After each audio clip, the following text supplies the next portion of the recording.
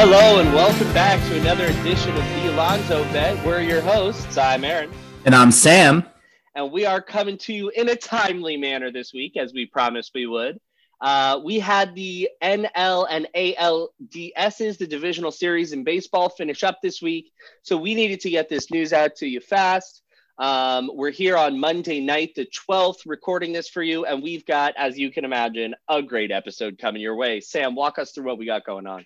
So we're going to start by talking about the conclusion of the NBA Finals, which saw the Los Angeles Lakers defeat the Miami Heat in 6 games.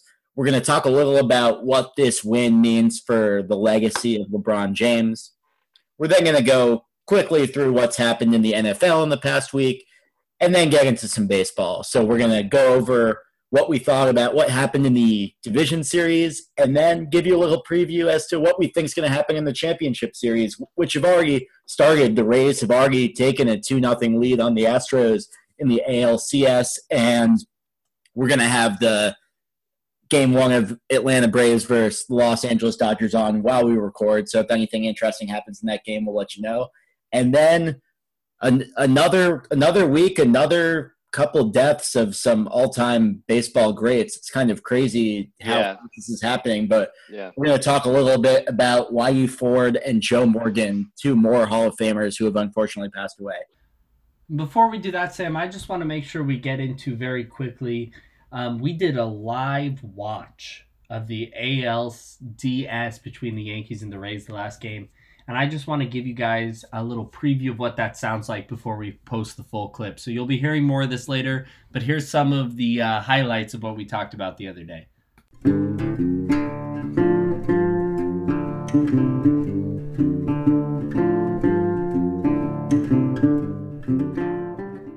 Let's go Red! Let's go Red! These are 2 guys who just made money and got a free bet.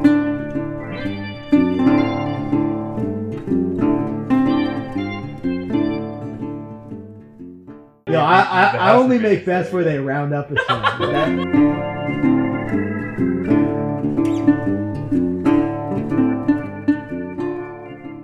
Who is the NBA player in history who most looked like an alien? There are only 2 right answers. Sam Cassell. Kwame Brown.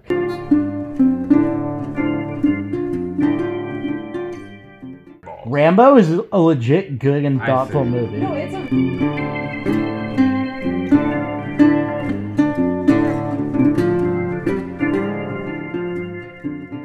Yeah, I just want to orient you guys really quick because as Sam mentioned, we have Game 1 of the NLCS happening right now to put you kind of in frame of what's going on so that when we shout at you, you understand what we're saying.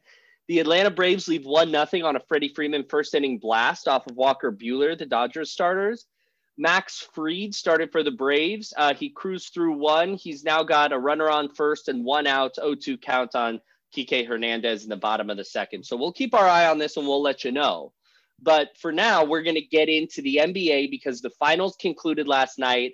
And guess who did it? Guess who took it home? LeBron James and the Lakers, a man who came to this Lakers team. It was a bit of a work in progress last year. They accelerated that work in progress by nabbing one of the best 5 players in the world. That was enough for LeBron, who was able to turn this into a championship that different than baseball. I don't believe it needs an asterisk in the same way that maybe a baseball championship does this year. They played all 82 games. They had a very normal NBA format. I think maybe the only thing that you can knock up there is the lack of home field advantage. But seeing as it went both ways, and in the instance of the Lakers and the Heat, I might even argue that the Lakers were at a disadvantage by not having home field advantage here. To me, this is a totally legitimate championship as the Lakers beat the Heat in 6 games. I'm wondering what you think about the legitimacy before we go into the details. Yeah. Well, first of all, in basketball, it's home court advantage, not home field advantage. Everything's a baseball game to me. Second of all, I totally agree. The NBA season is already way too long. Like, they can cut out 20 games and there's not really going to be a difference as to like who's making the playoffs for the most part. Second of all, the NBA playoffs are extremely good at determining the better team. A 7-game series is basically long enough to have a pretty good determination of which team's better. Now you might say it's illegitimate in that like there was this long layoff period. It allowed certain teams to get healthy. Certain teams lost their chemistry, but like you said, like I view this as a totally legitimate championship. And if anything, it really showed like the NBA is such a chemistry league that it really rewarded teams that were able to pull that out in the bubble. Yeah, I think the Heat maybe are the poster child for that. Their opponents in the championship series, the Celtics, may be the poster child on the other side, a team that looked like they were gelling a lot better before the bubble came to pass. But yeah, I mean, I agree with you. And this is Braun's 4th championship now, a guy whose numbers are just obviously through the roof, right? Like he has put up historic numbers for his whole career. He's played thousands and thousands of more minutes than anybody else in basketball since he came into the league because of all the time he spent in the playoffs. He's lost a lot of finals, no doubt. But with the 4th win, to me, this just kind of takes LeBron, cements him in that position of, at least for our generation, he is the unquestionable GOAT. There are going to be some people who saw Michael play, like really saw Michael play, who are always going to have that love and admiration for him and are always going to place him above or equal to Braun.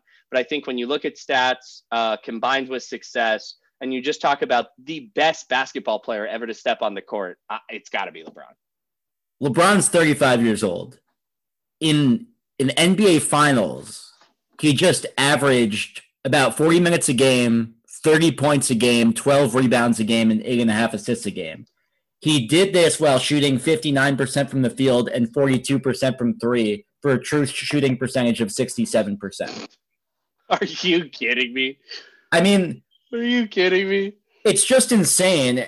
And, there's no sign of him slowing down. When things are all said and done, he is going to have the most points in NBA history. He will probably be, I'm actually not sure where he is in assists in NBA history, but he'll probably end up. He's close. He might end up as the all-time leading assister in NBA history. It'll be pretty hard to pass. It'll be pretty hard to pass Stockton on that. But yeah, that's he fair. will probably end up in the top 2 to 3 in assists. He's currently 8. Yeah. And it's going to be tough. It's going to be tough because he needs over 6,500 or just under 6,500 assists to pass him. So that's going to be really difficult. I take that back. Yeah, okay. But I think Stockton's like way ahead, right?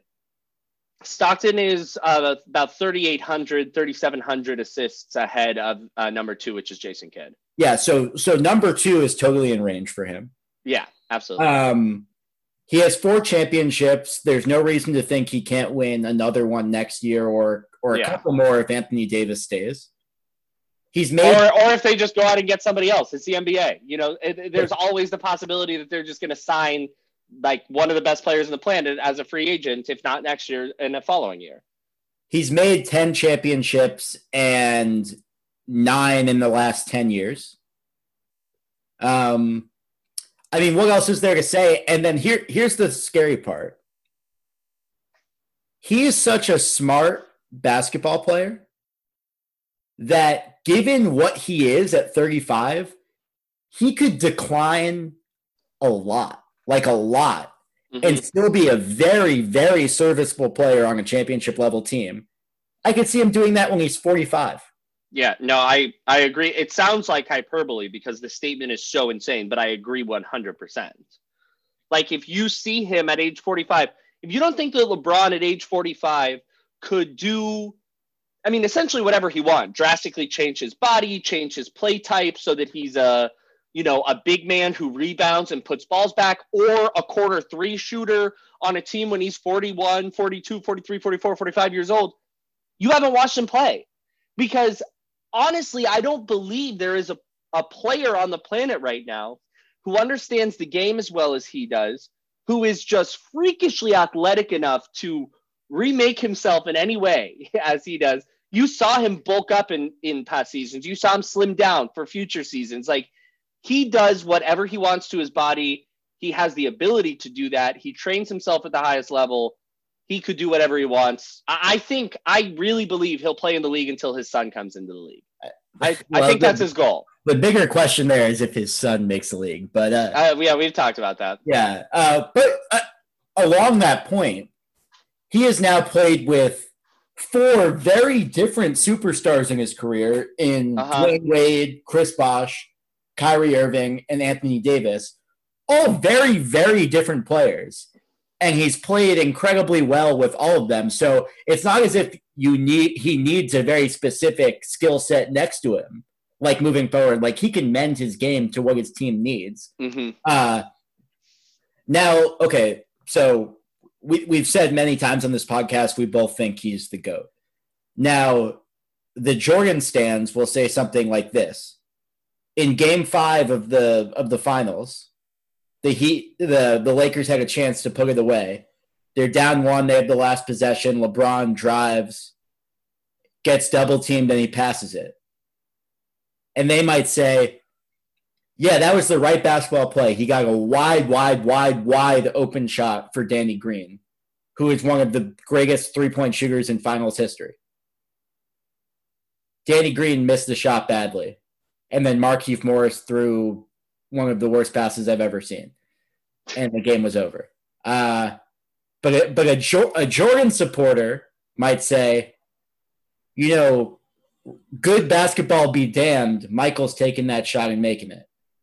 Why are they wrong?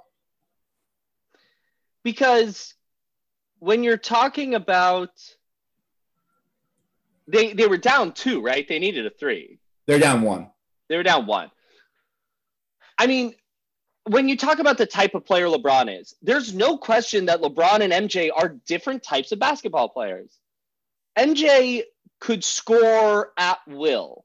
He was somebody who was so tenacious, so focused on a singular goal of putting the ball in the basket. And he adapted a bit throughout his career. He moved the ball a little bit more, no question. He was a good all-around basketball player. But he was singularly focused on scoring. It's my personal opinion that LeBron's ability to make that pass makes him a better basketball player. Because at the end of the day, he made the play that gave his team the best chance to score. Could he have hit the shot to win? Maybe. But when he passed to Danny Green, who, as you mentioned, is a top 3-point shooter in NBA Finals history, there was no one within 5 feet of him.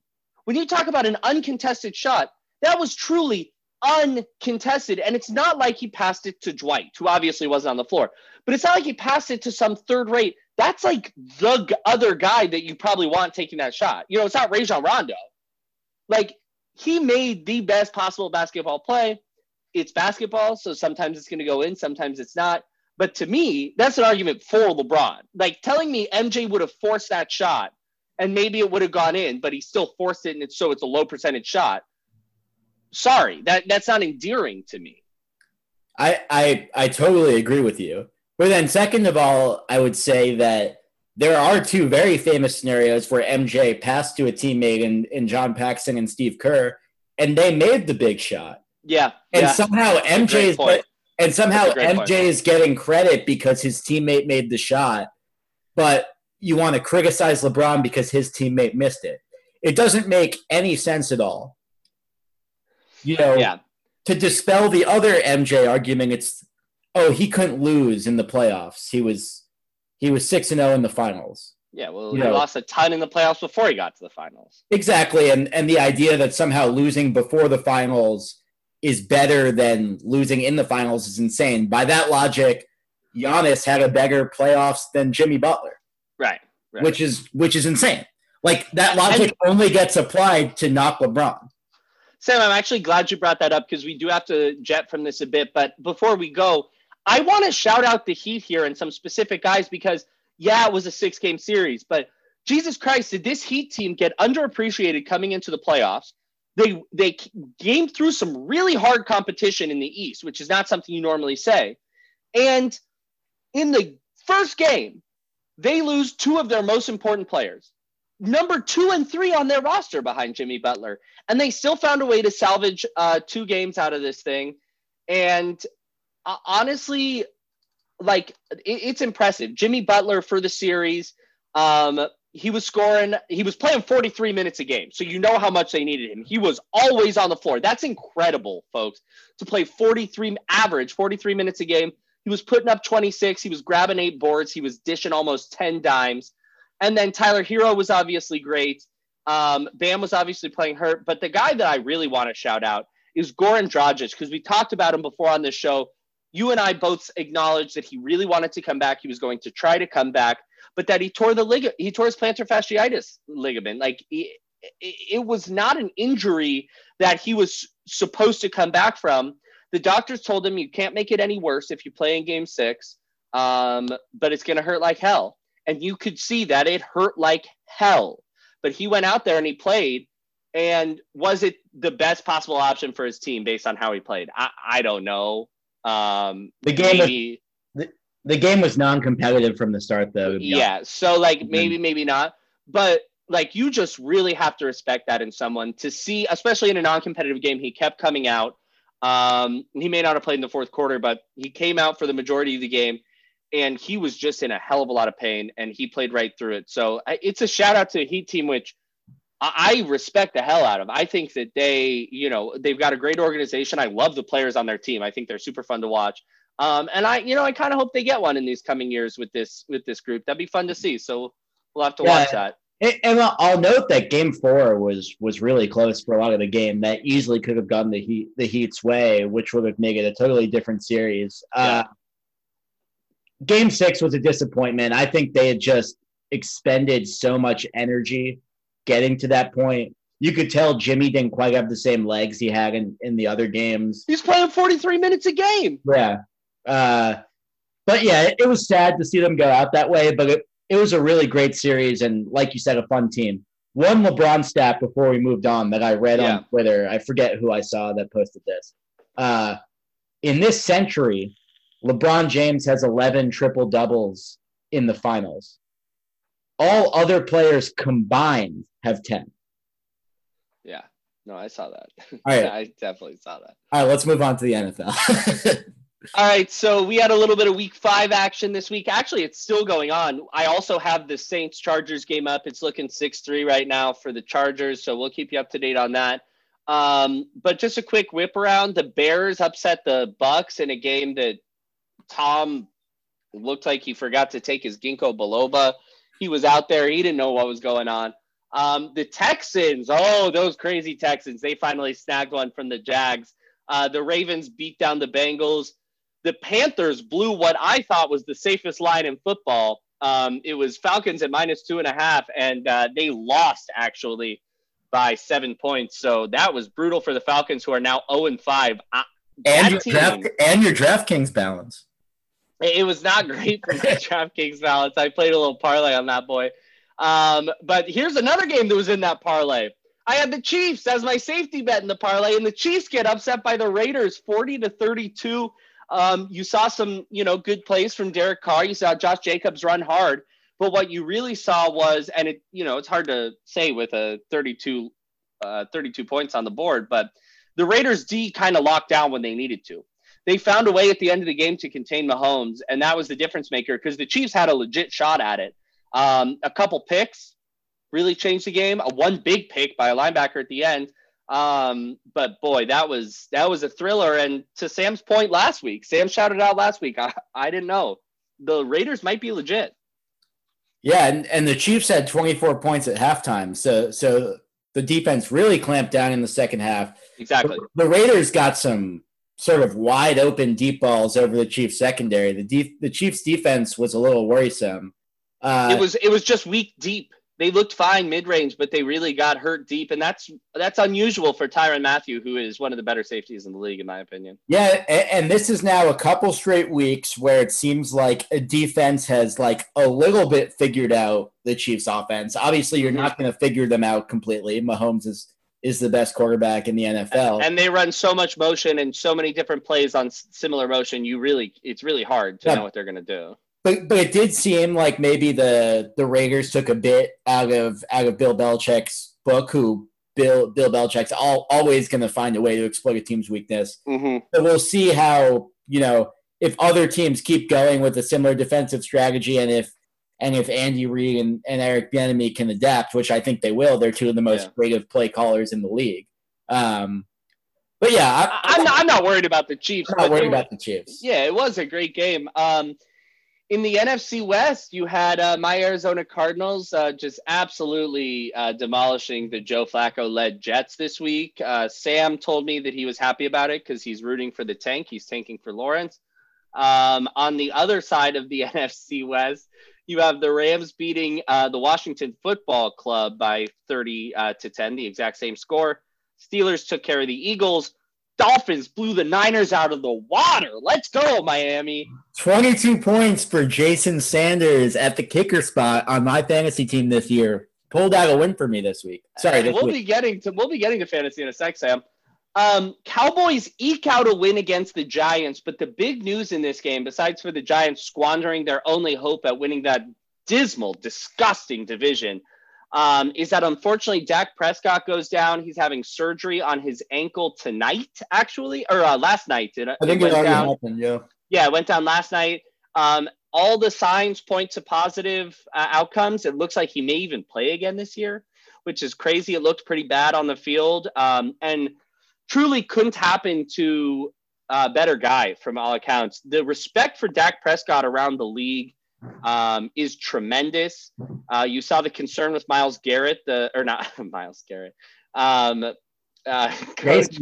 Jason Garrett. Princeton alumni. Yeah, the old coach for the Cowboys, current coach for the Giants. He is a Princeton alumna. This is a guy that everybody really respects, so we hope he gets better soon. But that Cowboys team, even with the dismal start by them, the rest of their division, it started so poorly. You still had to think this is a team that's probably going to end up walking away with the division. They do have one of the best backups in football in Andy Dalton, and I believe that wholeheartedly. But I do still think it leaves the door open for teams like the Eagles, who I cannot believe could still be in it at 1-4, but they are. And we'll have to see what comes out of this division. But it's ugly. Did you see what Tony Romo, who I think is the best football announcer there is? Did you see what Tony Romo said after the Dak injury? No, what did he say? Dak's lying there on the ground with his ankle pointing in not the direction that your ankle is supposed to be pointing. I mean, to be charitable to Tony Romo, he must have not seen that. But he goes, "You got to hope it's a cramp." Oh, Jesus Christ. Like, I think he saw Dak go down, didn't see that his ankle was pointing sideways, and was hoping that, like, he was on the ground because of a cramp. Like, yeah. I'm not attributing anything bad to Tony Romo. Like, it wasn't really in poor taste because I don't think he realized what was going on. But it is funny when you see the image. Finishing up with what we've got, the Browns beat the Colts, making sure that I lost all 3 legs of that parlay that I mentioned earlier. I had the Colts money line in that game. And then the Seahawks with a thrilling victory against the Vikings. And I waited last night. I was like a hawk on my phone, just waiting for the Seahawks to get over plus 300 because they were down all game. And I knew that DraftKings was going to get them. And I finally got them at like plus 275 or something. Put the house on them, came home with some cash. You got to love to see that. What's the house? 30 cents? No. I put 350 on it. Damn, that's a big maybe. That's a big bet. And then, of course, to round the week out, we have the Chargers currently playing the Saints and the Bills playing the Titans tomorrow. Maybe COVID pending. We'll have to see if that game even plays out. So that's your quick whip around. If you have any thoughts on the NFL, if you want to hear us talk about something in the NFL, NBA, or the MLB, make sure you're reaching out to us on Twitter at the Alonzo Bet or emailing us thealonzobet@gmail.com. But before we get out of the football world, I should let our viewers know that I'm in 3 fantasy leagues. In 2 of them, I'm in first place. I have the best record in the league, and I have the most points scored. And in one of them, I happen to be 0-4. I have the best 0-5, soon to be 0-5. It's not official yet, but soon to be 0-5. I have the best team in this league, but I just keep getting unlucky. And this happens to be the league that I play with Sam. So what we're going to do real quick is I'm going to try and get, because let me explain the situation to you guys. My team is absolutely loaded with wide receivers. I have Diggs, CeeDee Lamb, Justin Jefferson, and Julio Jones. So I have three of the current top 25 wide receivers, plus Julio Jones, who has just been absolute garbage, but is supposedly one of the best wide receivers for fantasy football. This, by the way, is to complement Deshaun Watson, Todd Gurley, Nick Chubb, Zach Ertz. You may be asking yourself, how could this guy be 0-5? He has one of the greatest fantasy football teams I've ever seen in a 12-person league. But, you know, you get really unlucky with Julio. You get really unlucky with Nick Chubb. You get pretty unlucky with Zach Ertz, and you get pretty unlucky with Deshaun Watson. And what are you going to do? But so I need to shake things up. I need to change the locker room up. So I'm going to try and get Sam to trade me somebody on his mediocre team right now. I'm 3-2 now. Sam's 3-2 now. And so I'm looking at Sam's team. I need a running back. I know he's not going to trade me Edwards-Helaire, because that's his number one running back.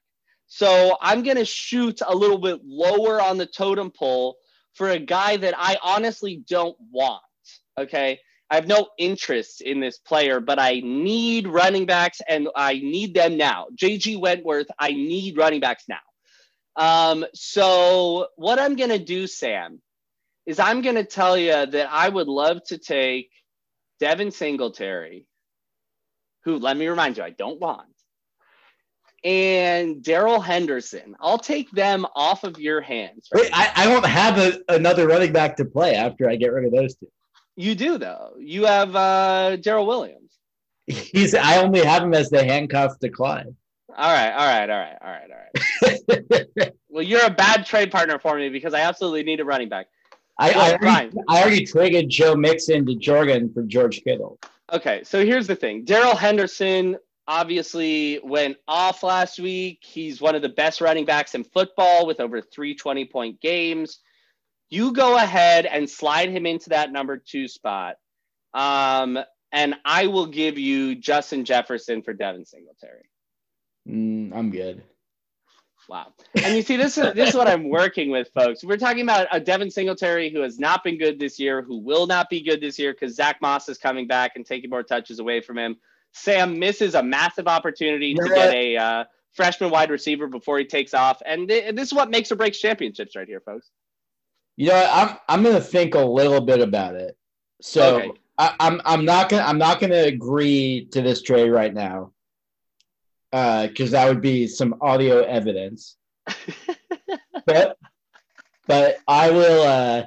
I'll take a look at what I think about Justin Jefferson. I to be honest, I don't have a strong enough opinion on him right now. Let me do some research. Yeah. Okay. You let me know what you're thinking. The thing is, I like sort of being able to play either Henderson or Singletary with matchups. Like I'm not super comfortable with putting either of them out there every week. So I understand that. And that's why I mentioned you're not my ideal trade partner. You know, I'm looking at the guys who are benching someone that's Kareem Hunt level.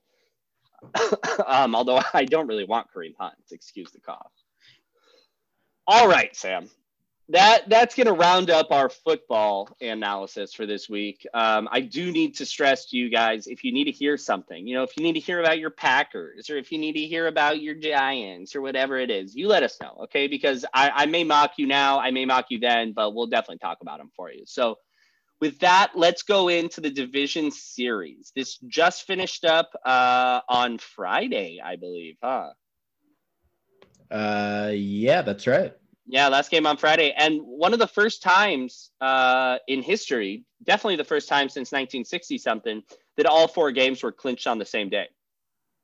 As we had the Dodgers, the Braves, the Rays, as well as the Astros, all clinching on the same day. Wait, how can that be? What do you mean?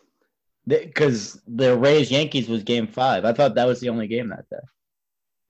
Oh, I'm sorry. That was the wild card series that we saw that. I apologize. You're right. Because we had the Rays on the 9th, the Astros on the 8th, Atlanta on the 8th, and the Dodgers on the 8th. So we had 3 of 4 on the 8th. Do you want to start in the National League or the American League? Let's start in the National League because it's a bit more boring. I would agree with you there. So in the National League, the Dodgers took care of the Pods in 3 straight games. It was a sweep. Game 2 was really close. It was a 6-5 game. It involved 2 runs in the 9th inning by the Pods to get it to a 1-run game. Joe Kelly came in and he was nerve-wracking, but he took care of business. And then the Dodgers closed it out with emphasis in game 3, 12-3. What did you see here? Well, game 2 must have just been so Ozzy Albies just crushed one foul. No, I'm ahead of you, so Game 2 must have been so deflating for the Padres after they fought back in that game, only to be done away with the bases loaded by Joe Kelly. One thing I will say about that game is it points to maybe the one weakness in the Dodgers, which is like, can you trust Kenley in these big spots? Like, I feel like there's so many years of evidence of him just like kind of imploding in the playoffs. But I actually think that like that's what Dodgers fans would say back to you right now is we don't need to anymore. We have a lot of guys. We have Blake Trinan. We have Joe Kelly. We have Pedro Baez, who at times has been unhittable this season, believe it or not. We have Floro. We have guys who can close games out at the end of the game. I worry about him in late inning situations, and I extra worry because I know that Dave Roberts will keep putting him there. But they have guys to shut games down. Can we one other thing we forgot to talk about in this series is now I'm blurring what game this happened in. What was the game where Bellinger made that incredible rob of Tatis's 2-run homer? I think that was game 3. Yeah, okay. And that was the best play of the playoffs so far. Manny Margot challenging it today with an unbelievable cartwheel catch into the stands, fell about 6 feet onto a runway after tripping over the stands with runners at the corners and 2 gone. But Bellinger with the 2-run home run rob, that was an amazing, amazing play. So I want to talk about what happened on that play. Incredible play, obviously. Of the former MVP to maybe the brightest young star in the game. So just there's all the star power, all the stakes, because the 2-run homer would have taken the Padres from a run down to a run up. Just as exciting as a play can be in the playoff. Mm-hmm. Brewster Gratterall, Dodgers. It was game 2. It was that close game. It was game 7. Yeah. It was in the 7th inning, but at that point it was a 1-run game with runner on second. Yeah. 2 outs. As I said, as exciting of a play as you can see. Brewster Gratterall, the Dodgers pitcher, he's absolutely hyped. He takes his glove off, he takes his hat off, he throws him on the ground because he just saw one of the greatest plays you can see in the fucking MLB playoffs. Like, that's what these guys look for. Manny Machado, who is like the epitome of like the let the kids play movement, he hit a home run earlier in the game where he took the bat by the barrel in his right hand, Tim Anderson style, and tossed it like as obnoxious as the bat flip as you can make.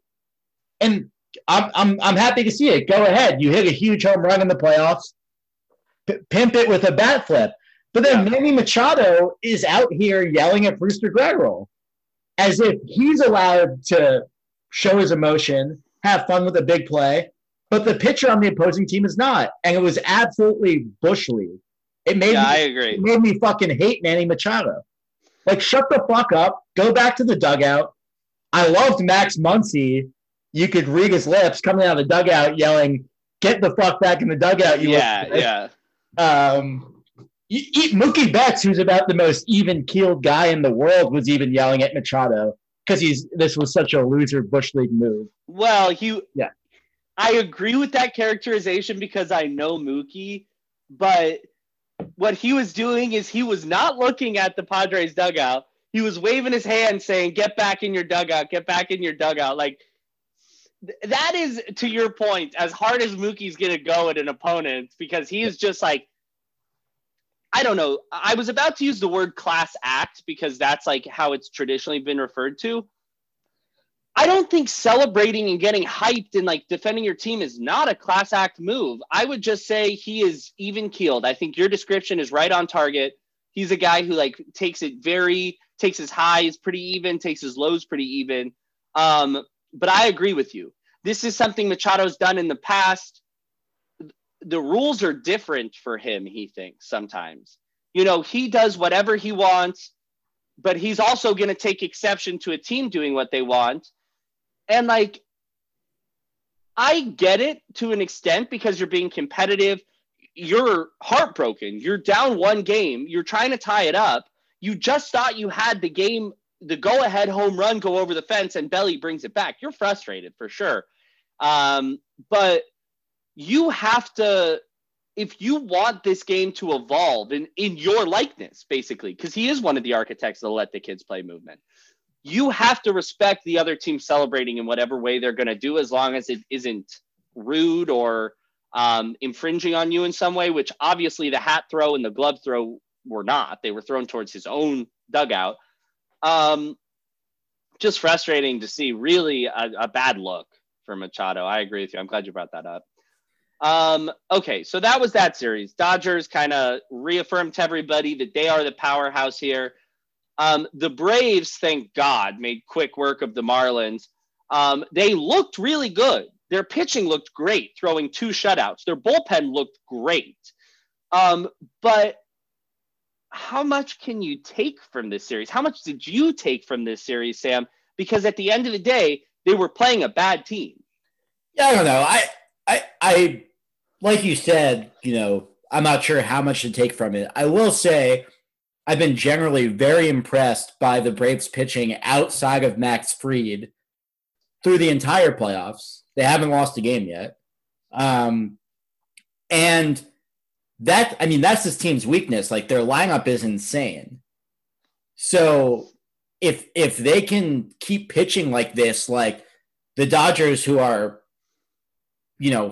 I think far and away the best team in baseball, are going to have a battle on their hands. And that's what they have right now, by the way. Max Fried has kept them scoreless for another inning and 2/3. It's now the top of the 4th. Atlanta's still up 1. They got a runner on second with 1 out after Dansby just had a stolen base. So you're right, Sam. The pitchers are hot right now. And we said the same thing about the Marlins. And the Marlins pitchers really didn't throw that poorly. But Atlanta threw better, and they're hotter, and their offense is better. So the Dodgers shouldn't expect to walk through this series. I don't think it's a sweep situation. Yeah, and I personally am what how about, like, instead of doing the ALDS, let's just talk about the NLCS now, because we're on the NL. Yeah, sure. So now we have Braves Dodgers. Yeah, so the Braves are up 1-0 in the top of the 4th in game 1. I think this is going to be just a great series. I've said this to you. I'm personally rooting for the Dodgers in this series. I just feel like for 10 years, they've been one of the best teams in baseball. They do it the right way as an organization. They're just, yes, they're the big market, but they build talent from within. Like, there's so much homegrown talent, and like, I just think this organization deserves one. Yeah, I mean, I would agree with you. And I fucking hate the Braves, but I mean, that's I was about to bring that up. I think that's the bigger issue here, but I would agree with you from the stance of like equity, I guess, that the Dodgers definitely deserve one right now. They've been to the World Series, 3 years in a row now? Well, the Nationals made it last year. Oh, sorry. So they've been 2 of the last 3 or 3 of the last 4, something like that. They've been in the playoffs consistently for a number of years. If it's anybody's time, it's the Dodgers' time, quote unquote. But I don't know. I just like this Braves. And if I had to pick right now, I'm taking the Dodgers. But I just like this Braves team, man. They are – you want to talk about an organization doing it the right way. The Braves do it the right way. They have these guys like Nick Markakis at the bottom of the lineup who's up right now who have – he didn't play great this season, but he's still a guy you feel really comfortable coming to the dish towards the end of a game for you because he's a professional hitter. You have good fielders all around. You have exciting young players. I'm disappointed that this is, despite how hot they are, that this is the rotation that we're seeing from the Braves, because at the end of the day, it's so hard to keep up that string of really hot starts, which is what they have going right now. Especially against this Dodgers lineup. Like Max Fried's pitching today, so let's put that aside. But outside of Max Fried, like, are we really going to expect Ian Anderson to carve up the Dodgers lineup? Like, I'll tell you, I'd be shocked. I would be shocked if Ian Anderson comes out tomorrow and throws another gem, but he's off back-to-back gems. And sometimes when you just got it working, he's on a regular schedule. He's going on 5 days rest. Sometimes when you got it working, you just have it working. And maybe, oh man, Nick Markakis stares at 97 down the cock. And maybe they can. I don't know. We'll have to see. Can I ask one more question about the Braves? Please. Which is, how quickly has Ronald Acuna Jr. gone from being like kind of like maybe one of the more overrated players in the game to like a little underrated? Like, why is no one talk about him anymore? Oh, see, I think that's your confirmation bias, Sam. You're a guy who has always been low on Ronald Acuna, and I think your reasoning is sound for that. I don't think the baseball world ever stopped being like, Ronald Acuna is amazing and so fun to watch.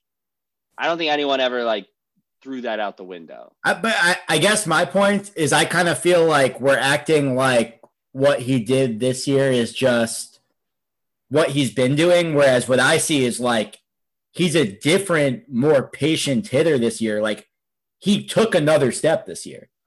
And I don't think people are mentioning it. Partially, I think, because like Soto also took another step to like God status. Yeah. And Tatis had this breakout.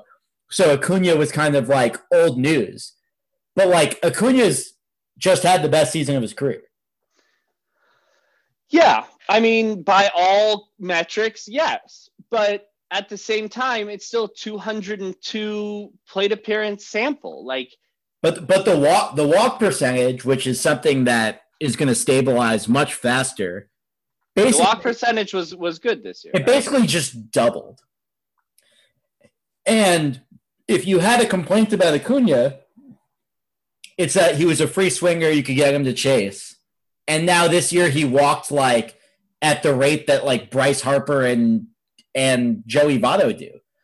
Like, but Sam, if you look at his XWOBA, which, to remind all of our viewers, encapsulates walks as well as good contact, this is not the best peak of his career. It's not the widest peak of his career. In 2018, he both peaked higher and sustained it for a bit longer. He's also had two other peaks that are at this level. And his graph says something very clear. If you guys check it out, if you go to Baseball Savant, look up Ronald Acuna and go to breakdowns, you can see this. He has a lot of dips, so he's definitely streaky, but the dips are less wide and lower than his peaks. And remember, he started like absolutely awfully this year. Right. Like, he couldn't touch the ball. Right. And but what you see this year is that he had that one dip that was basically the start of the season, and then he got hot. And he cooled off, went to normal levels a bit, but never dipped again because there wasn't enough time. That's what I'm saying when I'm talking about sample size. And I'm thinking this is statistically his best overall season, but has he been, besides for the walks, which are important, has he been a substantially different player? I don't know.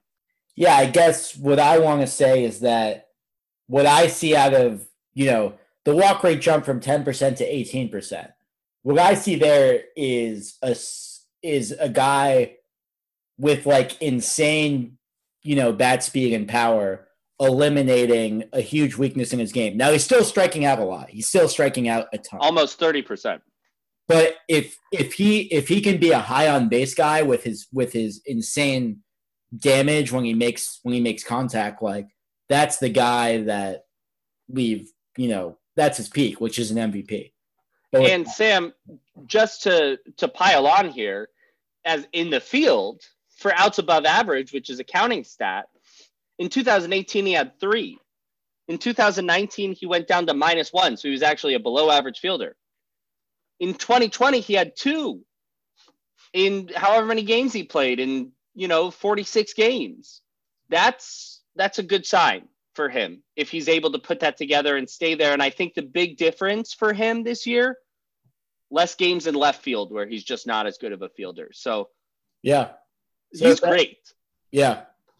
So with that, let's go to the AL. So in one American League Series, the Astros won 3-1 over the Oakland A's. Did I call it? Did I double call it? You did call it. The Astros just look like the better team all series. Like, it was not really close, to be honest. Yeah. I know that the A's took one 9-7, but it just was not really close. And the Astros were a team that, with all the stars in their lineup, did not hit all that well this year.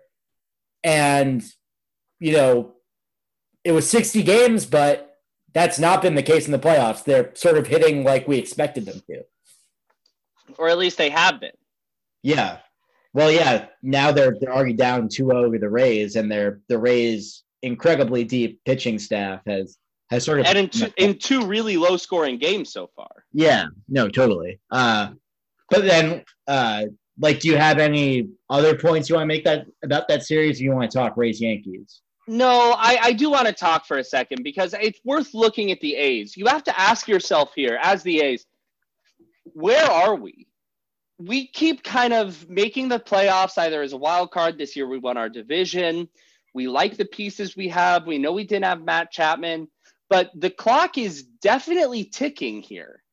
Where are we? What do we have to do if we actually want to compete for a World Series? Because I don't think that they've really ever been a contender during the stretch that they're on right now, where they've had very good teams, but have been a little disappointing. And I think the answer to that, if there is one, is that they either need to develop or go out and get some starting pitching. Because in this series, their starting pitchers were not particularly good outside of maybe Chris Bassett. But no, not even Chris Bassett. None of their starters were good. Bassett had a 6.75 ERA. He started one game. Luzardo started another, had an 8.31 ERA. Sean Manaea started another. He had an 8.31 ERA. Both of those pitchers giving up 4 earned runs in 4 1/3. They need to do something. And Luzardo may be great. They still may be able to develop Puck as well, AJ Puck. But they cannot win. They have great defense. Their lineup can hit. It could improve a bit, but it can hit. If the A's want to compete, they really need to fix their starting pitching because just way too much of Mike Fiers, Mike Minor, and Chris Bassett, in my opinion. Yeah, I totally agree with you there. The pitching staff was their big weakness, and it's what did them in this series. But let's talk Yankees-Rays, which was a great division rivalry, the only series to go 5 games. It was an awesome Game 5.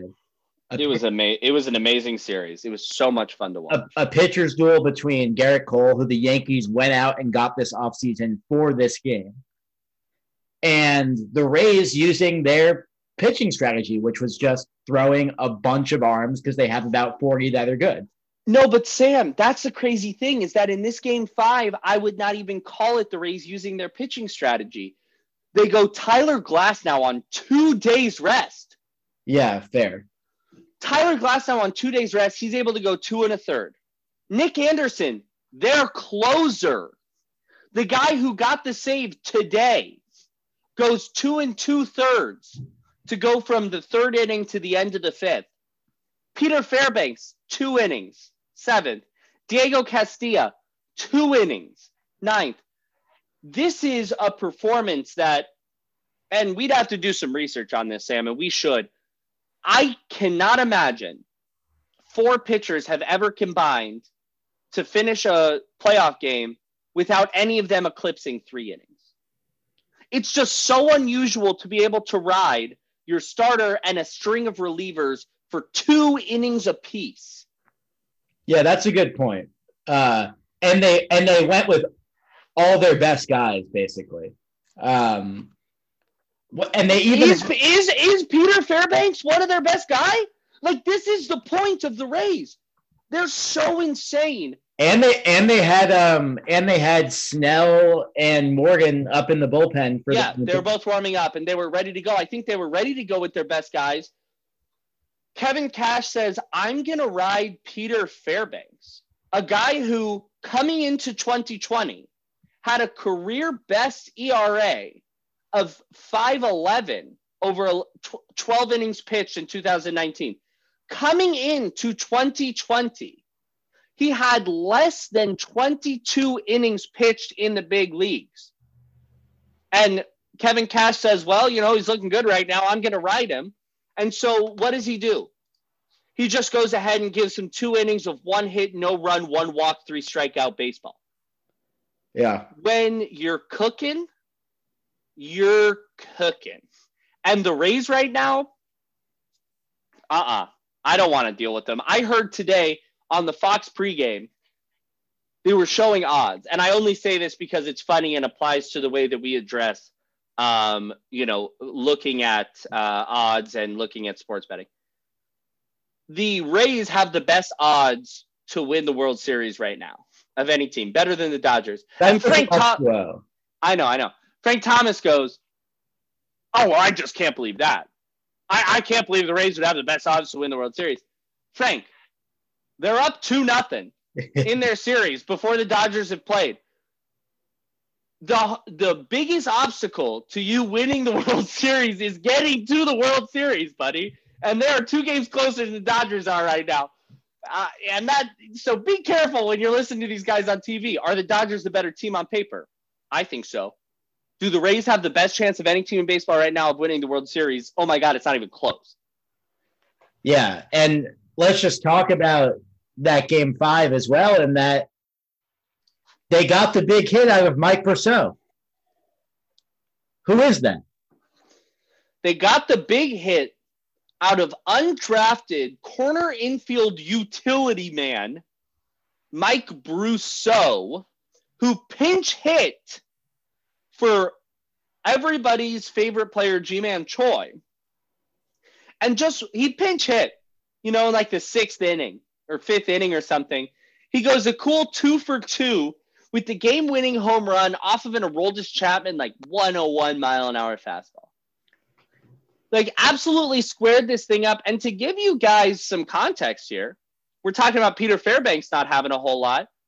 Brousseau had 142 plate appearances in 2019, which was his rookie season. He had 6 bombs. But what's he going to do for the Rays? He's going to get put in the right position. He's going to come up. He's going to do his best to execute, and he got the pitch that night. This team's dangerous. And then I think the other note on the Rays is that Randy Arozarena is now Barry Bonds. No. Randy Arozarena, Barry Bonds never did this in the playoffs. Randy Arozarena is unconscious. Somebody go wake this man up. He has not been awake for weeks. So a little bad news out of Game 5, folks.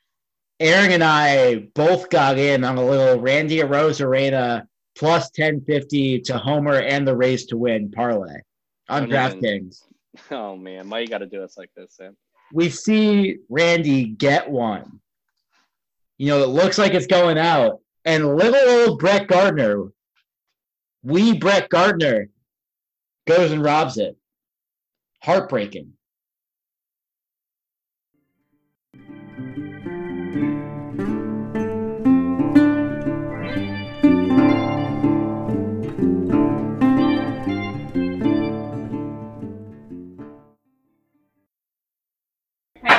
Randy! Oh. Get out! No! Oh my God! Oh! Like the shortest outfielder in baseball.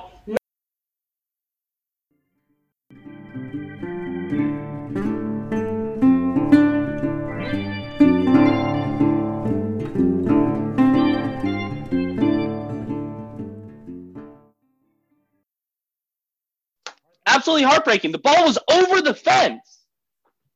And what do we get? Boob kiss. Squat. We get nothing for a great bet.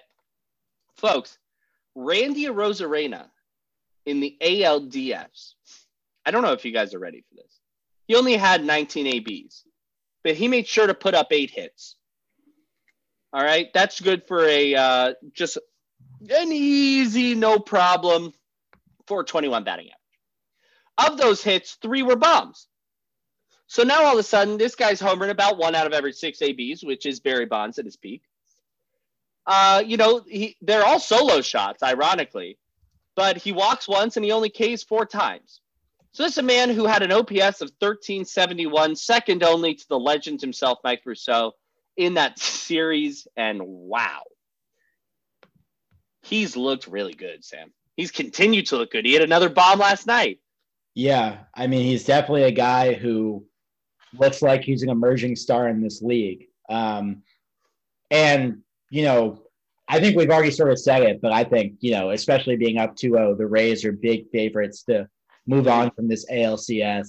I think they're the better team. And Rays, I would love to watch this Rays team in the World Series, like doing things creatively.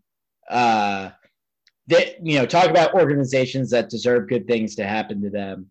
They're a team that's been at the forefront of pushing the game of baseball forward for a couple decades now. Well, a decade and a half. Yeah. But I do think, Sam, this is the coup d'etat of the analytics revolution. This is a team that, as constructed, is good, could get a wild card spot, really doesn't have any business winning the World Series, and they're on a good track. Yeah. So before we move on to talking about Whitey Ford and Joe Morgan, quick news is that the White Sox fired. Well, wait, Sam, before we get into that, don't you want to talk about the matchup between the Rays and the Astros? Yeah, sure. We can delve a bit more into it. Yeah, sure. So to me, and we're already 2 games in, so we're sorry to be a little late, but to me, this looks like a very close series. Today's game was 4-2. Last night's game was 2-1. So the concern has been the Astros pitching. They've done a fine job. Where are their bats? Silenced by the Rays pitching staff, who's just obviously been incredible so far. If the Astros want to turn it around, what do you think they need to do? And don't say hit better. If the Astros really want to turn it around, what should they go out there and try and do in the next game, Sam? I mean, I know you said don't say hit better, but it's hit better. Like at some point, what you got to say about these playoff series is these are 2 good teams, and it's 7 baseball games, and you love to come up with some, story about why one team won and one team lost. But at the end of the day, it's 2 good teams playing 7 baseball games, and one of the teams is going to win for them because of luck, I mean, there's some luck, but to me, Sam, it's actually, and maybe I shouldn't be castigating you because my answer is even more abstract than that. If the Astros need to, if they want to win, and this sounds crazy because they've played this whole series with a chip on their back or whatever, they need to focus up. 2 errors today was the difference in the game. 4 total runs for the Rays, only 1's earned because Altuve boots 2 balls that I've, honest to God, never seen him do. He's only had 2 errors in an inning in his career before, and it was in his first season. And it is indicative of the way they're hitting. They're chasing out of the zone. They've gotten a bit unlucky for sure. They've had some balls go to the track. But they're chasing out of the zone. They're rolling some balls over. If they want to win, they cannot give an inch to this Rays team. This Rays team is buttoned up tight. They play everything right. They had a pass ball today, which really was a wild pitch. And Joey Wendell threw one away from third base after making like 4 amazing defensive plays. They're buttoned up. If the Astros want to win, they need to focus up at the plate. They need to take their walks when they can get them. For sure, they need to take their walks when they can get them. And they need to attack pitches that they know they can drive. They got to stop fouling out. They got to stop rolling over. And they need to tighten it up in the field because 2 errors today was the difference. And that game basically seals their fate. Like, I have no confidence that they can come back now. Yeah, I mean, it's hard to win 4 out of 5. Yeah, Yeah. that's hard. 4 out of 6. No, 4 out of 5. 4 out of 5. 4 out of 5. All right, with that, let me get to the piece of news I was going to talk about, which is Rick Renteria very surprisingly being fired by the White Sox, who had sort of a surprisingly good season. I think when we did our award picks, we both picked him as our AL Manager of the Year. So what do you think about this move? Well, and honestly, he could still win it, Sam. Yeah. That's a crazy thing. What I've heard, what I've read, is there were 2 things here. Rick wasn't thrilled with how much deference the front office and ownership gave to the players. Apparently, the front office and ownership put a lot of stock in player opinion. And I don't mean like cared about what they said, like put a lot of stock in player opinion, met with them regularly, overrid his decisions. He wasn't thrilled with it. The other aspect is that some of the players believed he was not, I don't want to say hard enough, but he was not in control enough of the clubhouse, which to me is weird because baseball's kind of moving in this direction where teams want their managers to be buddies with the players and to be, you know, a peer who sees the struggles and who celebrates the triumphs. Rick Renteria was not that, but tried to be that. And some reports now are saying that that's part of the reason he was canned. My personal opinion is that's all news fodder, and that they just saw Alex Cora and AJ Hinch on the open market and said, these are the 2 of the best managers we could possibly secure for our team, and we should go get one. Yeah. CK Hernandez with an absolute moonshot into the left field bleachers to make it a 1-run game. Damn. Go and get your money, Kike. That was a big spoiler for me. Oh, I'm so sorry, but I got to call it as I see it. The emotion would not be authentic, Sam. So on Renteria, and I tweeted this today, I don't really have an opinion on if Rick Renteria is a good manager.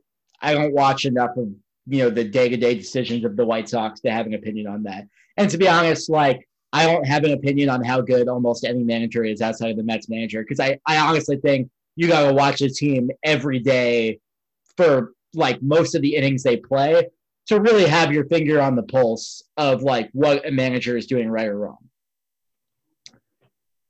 Too often do teams have a surprisingly good season and attribute that success to their manager rather than their players arriving a year early or their players just being good, or maybe they got a little lucky. And they'll stick with a manager to reward them for really something that was totally unrelated to them. Because to be honest, a manager in baseball doesn't matter all that much. They might swing a couple wins over the course of the season, but it's really on the margins, and it's hard to really even quantify how much this manager is doing.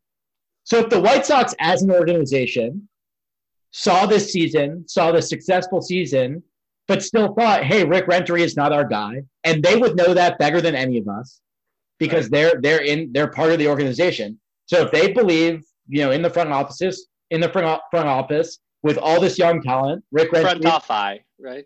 What? Front off eye? Yeah, maybe that's it. Okay.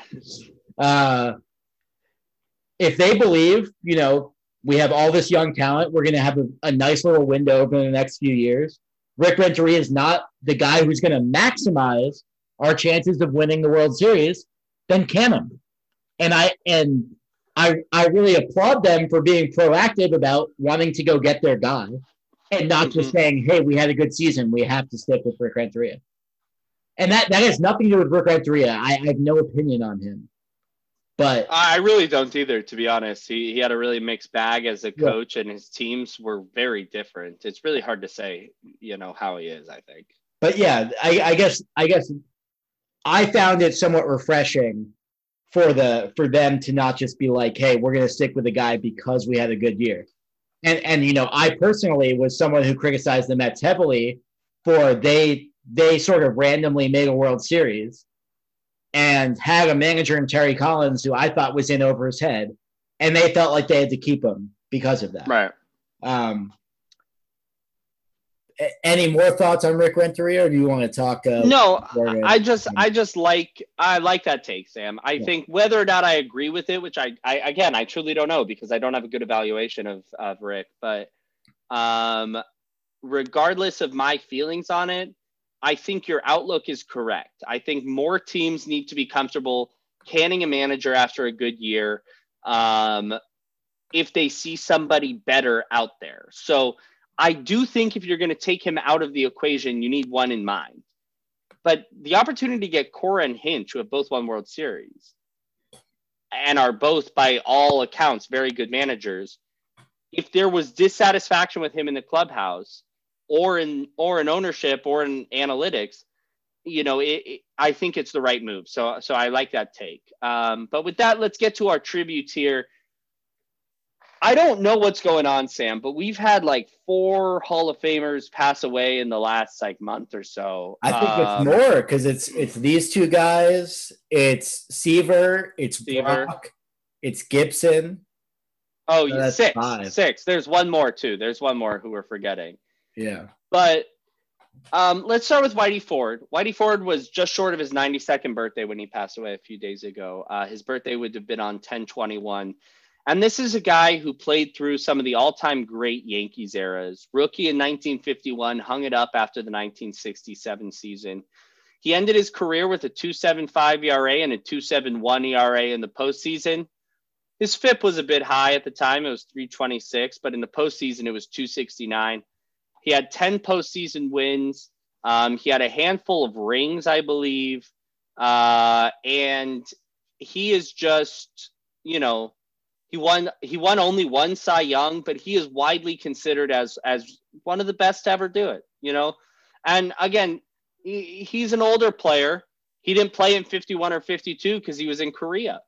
After his rookie season, he had 2 years off, but he led the league in wins 3 times. He led the league in ERA twice. He led the league in complete games once at 18, which again, in today's age is crazy, and shutouts twice, innings pitched twice. He was a good player. He's a Hall of Famer, and it's good to reflect on these guys. I'll note that the Yankees, obviously recently they've had like Clemens, Mussina, Pettit, Mariano, some great pitchers who are at least borderline Hall of Famers. But a lot of their legacy has been that of hitters, and I feel like Whitey Ford was sort of their main sort of legendary pitcher for many years. I would agree with that. So just sort of the pitcher of the greatest organization in sports for many years. And it's sad to see him go. I saw the sports pope, Mike Francesa, do a segment earlier. He did a reunion show with the Mad Dog this week, if anyone's interested in going checking out some of the audio. But he talked about how he used to live down the street from Whitey Ford. Really important information from Francesa, who never likes to tout his celebrity connections. If there's one thing he is, it's buttoned up in his personal life. But with that, let's move to definitely the better player of the 2 people we're going to talk about, and that's Joe Morgan, who, I was looking at his page today, and I remember him as this member of the Big Red Machine, like a legendary Reds player. And, if you look at his run with the Reds from 72 to 76, he goes 8.7 WAR, 9.5 WAR, 8.6 WAR, 11 WAR, 9.5 WAR, and then goes 5.8 in 77. That is an insane 6-year run. Well, and he was 5.4 in 71 with the Astros. Yeah, and just before this started. But what I was going to say is, like, I didn't really realize how many years he spent on the Astros before going to the Reds. He broke in with the Colt 45s. That should tell you something, right? Broke in with the Colt 45s, had like 6 seasons with the Stros. He had 8 seasons with the Reds and went back to the Stros for a sec, 2 with the Giants, 1 with the Phillies, 1 with the A's. But what I personally will always remember about Joe Morgan before we get into his stats, I love Joe Morgan because in the backyard playing wiffle ball, besides Chuck Knobloch, who was my favorite stance to imitate, I loved the little back elbow twitch that he used to have. Yeah. Used to put him together to keep his shoulders loose. And boy, could he hit the ball. I mean, he was a slap hitter who was able to put up over 20 home runs 4 times in his career. But, he ended his career even with some down years at the end of his career at a 271 average. Where's that OPS? He had a 427 slugging. They're going to make me do it myself. He had over an 800 OPS for his career. And a 135 career WRC plus. I mean, this guy was a premier hitter for his age. Almost 100 career WAR as well, which is, that's Pantheon level. On Baseball Reference, he's over 100, but on Fangraphs, you're right. He's at 98.8 WAR. This is truly one of the greats. And when you talk about great second baseman, it's so weird because in today's game, as Darno just rips a double, the Darno fan club is back, baby. But he hit it too hard. It got to the wall too fast. It's only a single. I hate how you're acting like you're a Darno fan now. Oh my God, I'm the biggest Darno fan in baseball. So it's funny because in today's game, we actually have a bunch of really great second basemen. And we don't think about second base as much as it has been in the past as a weak position. In the past, second base was typically your second weakest offensive position on the field behind catcher. This was a guy who was going to be a light hitter. And so with that in mind, the all-time greatest second baseman, in my opinion, in order, are Rogers Hornsby, Jackie Robinson, Nap LaJoy, and Joe Morgan. Yeah, and one other thing about Joe Morgan is that he was only 5'7". So the original Altuve. 5'7", 160. So most of our male listeners out there who are adults are larger than that. I mean, that's literally my size. Like, yeah, I'm a little yeah. And Sam, I'll be honest, plays softball a bit like Joe Morgan. Loves to rip that ball to the right side of the field, grab some extra bases when he can. Plays shortstop, plays on the other side of the keystone. But so, we're just losing guys left and right. And I think it's a good opportunity. If you are an avid baseball fan and you've never done this, I recommend it as strongly as I could recommend anything. If you are kind of a fair weather baseball fan, or like you like baseball, but you just like listening to us banter or whatever, still try this out because it's actually really fun sometimes. Go look at some of the all-time greats. Go look at some of the old guys and just look at how their stats differ, because like even Whitey Ford, who nobody questions is a Hall of Famer and is like one of the, is probably the best Yankee pitcher of all time besides Mariano Rivera, I would say. He honestly, in his career, did not even sniff 8 Ks per 9. And he never even got close. He finished his career with 5.5 Ks per 9. But this is one of the all-time greats. And so understanding the way the baseball's evolved, seeing some of the crazy stats that exist. If you've never done this, go look up Old Hoss Radburn and tell me what you think on the next episode. Like, these are fun things to see. The game that we watch now has a long, long legacy and a long history. And I think to fully appreciate it, it's good to understand those things.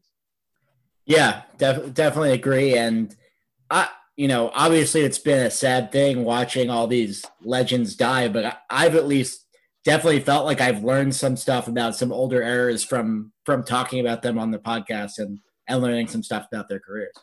Definitely. And I hope that in our small way, for our 20 listeners or so, that we do justice to these guys, because really they are titans of the game. And you should go listen to what some of their teammates and people who played with or against them have to say, because just really, really iconic figures for us. So thank you guys for joining us. It's been another wonderful episode. I just want to remind you, you've heard a lot today. You've heard about basketball. You've heard about football. You've heard about baseball. And if you want to hear something, at the Alonzo Bet on Twitter, thealonzobet@gmail.com. We're always answering emails.